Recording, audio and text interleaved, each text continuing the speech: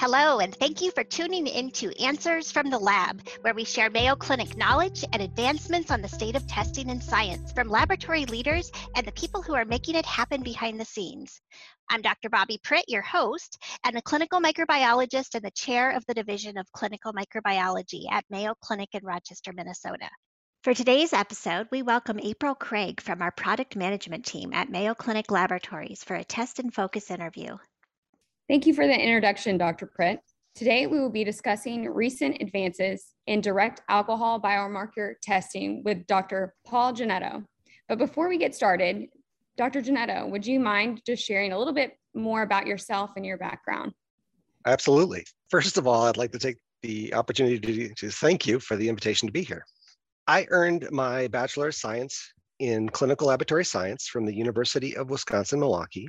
After working 5 years as a medical technologist, I went back to school and earned my PhD in pharmacology and toxicology at the Medical College of Wisconsin.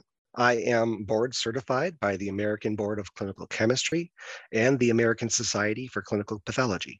Prior to working at Mayo Clinic, I was the director of the Clinical Chemistry and Toxicology Lab at Dynacare Laboratories.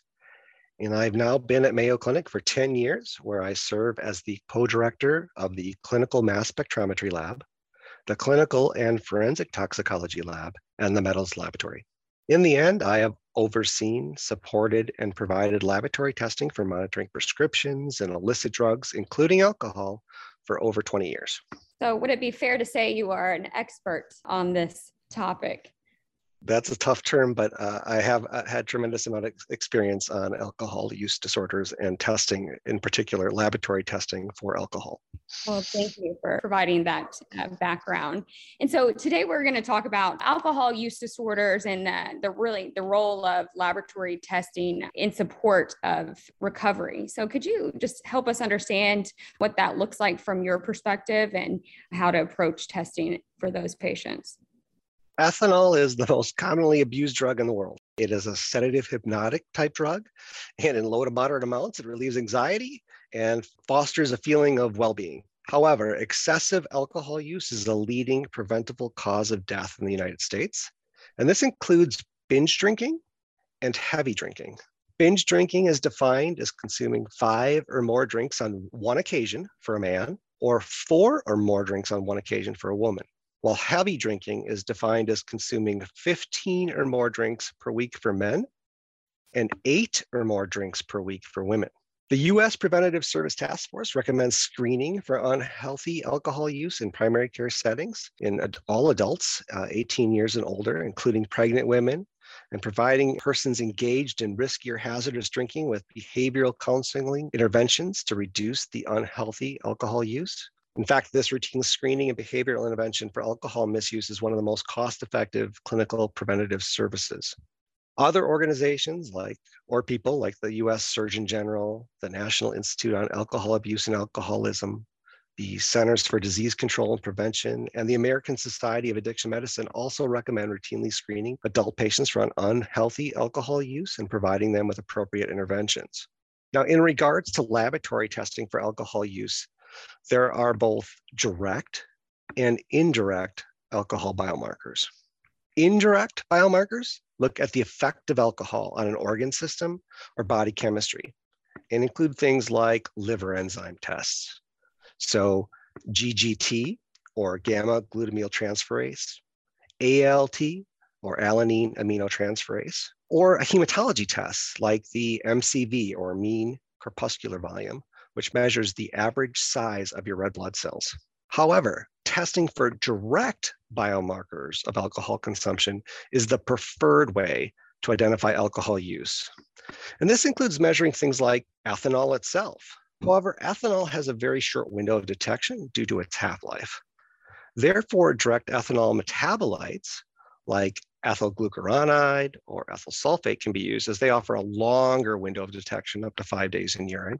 In addition, phosphatidyl ethanol is another direct alcohol biomarker that's formed in the presence of ethanol by the action of the enzyme phospholipase D.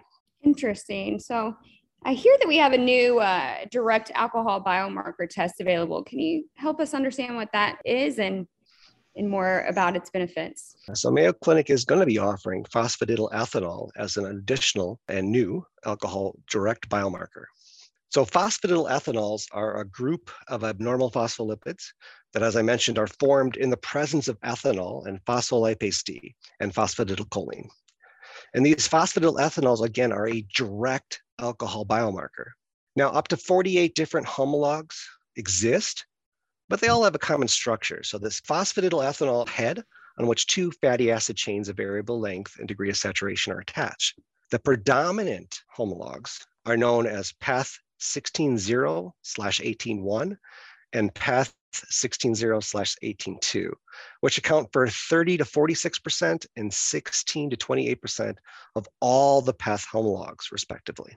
Now, phosphatidylethanol is incorporated into the phospholipid membrane of red blood cells and has a half-life of about 3 to 5 days. And therefore, this new marker gives you a window of detection of approximately 2 to 4 weeks in blood. This window of detection can be longer in individuals who chronically or excessively consume alcohol. And so serial monitoring of phosphatidylethanol may be helpful to examine alcohol abstinence over time. In addition, phosphatidylethanol is not affected by renal failure like some of the other alcohol markers like ethylglucuronide. However, patients with advanced liver disease can have falsely elevated phosphatidylethanol concentrations. Therefore, phosphatidylethanol results should always be interpreted in the context of the patient's clinical and behavioral history. Now, Mayo's new test actually measures and reports out the two most common homologs, which combined account for over 60% of all the observed phosphatidylethanol homologs in the blood.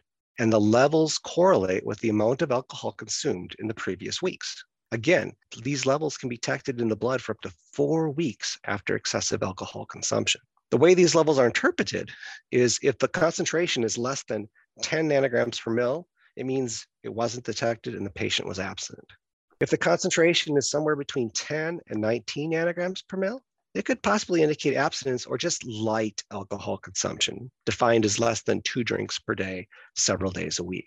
As the concentration increases and is in between 20 to 200 nanograms per mil, this would indicate more moderate alcohol consumption, which is defined as about 4 drinks per day for several days a week. However, once the concentrations are greater than 200 nanograms per mil, this indicates heavy alcohol consumption or chronic alcohol use, at least 4 drinks per day, several days a week. Again, to perform this testing, a whole blood sample would need to be drawn and collected in an EDTA tube, and then that blood sample will then be shipped to the laboratory under refrigerated conditions for testing. That actually sounds like a revolutionary direct alcohol biomarker, with really being able to detect it for that amount of time. What other tests are available and how do they compare to this biomarker? I think you kind of summed it up before, right? There's a longer detection window, but is there anything else that the audience should know? Yeah, as I mentioned, there are other direct alcohol biomarker tests like ethylglucuronide and ethyl sulfate, which we also offer here at Mayo Clinic. However, these biomarkers are present in all body fluids and tissues. We typically measure them in urine. And as I mentioned, those markers become elevated even after low levels of exposure to alcohol, but they're only elevated and detectable for about 5 days in urine.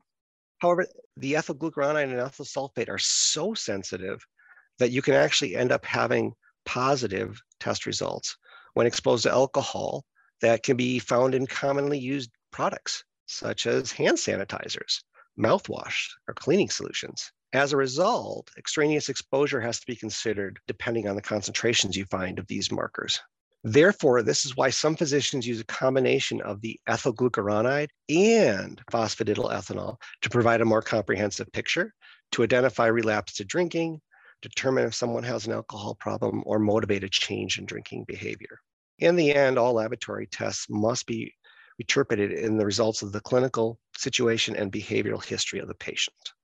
As always, Dr. Ginetto, thank you for your time and this wealth of information. And if anyone out there wants to learn more or for a complete list of controlled substance monitoring tests available, you can always visit mayoclinicallabs.com or call 855-519-8404 for more information. Thank you for your time, Dr. Ginetto. Thank you.